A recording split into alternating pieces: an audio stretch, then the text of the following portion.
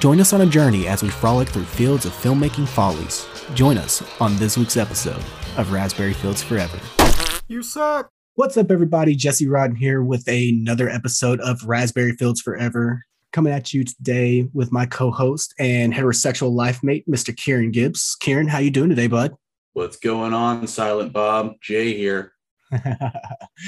Oh man, yeah, we have a good one today. I guess it depends on your definition of good. We have an aggressively mid one. Yeah, Raise the Titanic. It is not the Titanic movie that we're all hoping for because, well, that's not this podcast. This one was actually made before the James Cameron flick, so this one predates it by, I guess, about 13 years, something like that. Hell, it predates when they actually found the Titanic, because it was in 1980 and they found the Titanic in 1985. Oh, I didn't know that. Are you serious? Yeah. Like they found, that's the reason why, like in James Cameron's one, you know how the Titanic breaks in half and then like goes down. In this one, it didn't do that.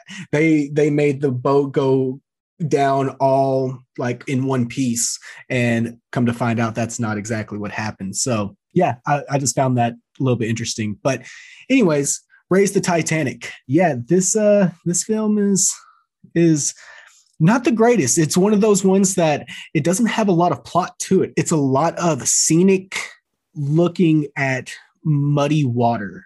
There is a specific phrase that Kevin Smith used in one of his comedy specials, and it was called shooting with my film dick.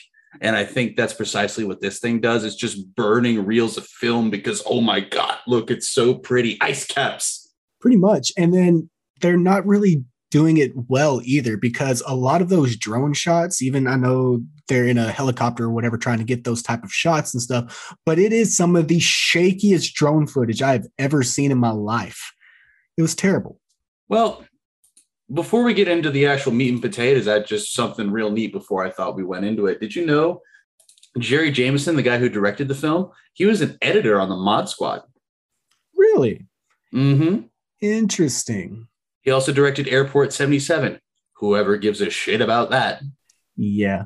I don't even know what that movie is, so it is what it is. But yeah, so Raise the Titanic stars, well, a lot of people that I've seen in doing a lot of character work and stuff, but they've never really been any people of like true note, I guess, any starring characters, it's Jason Robards, which he's been in several things, but he's always that guy who kind of blends into the background, and you don't like, he's never like the main guy in a lot of his things, or at least a lot of things that I've seen with him in it. He's not that type of person.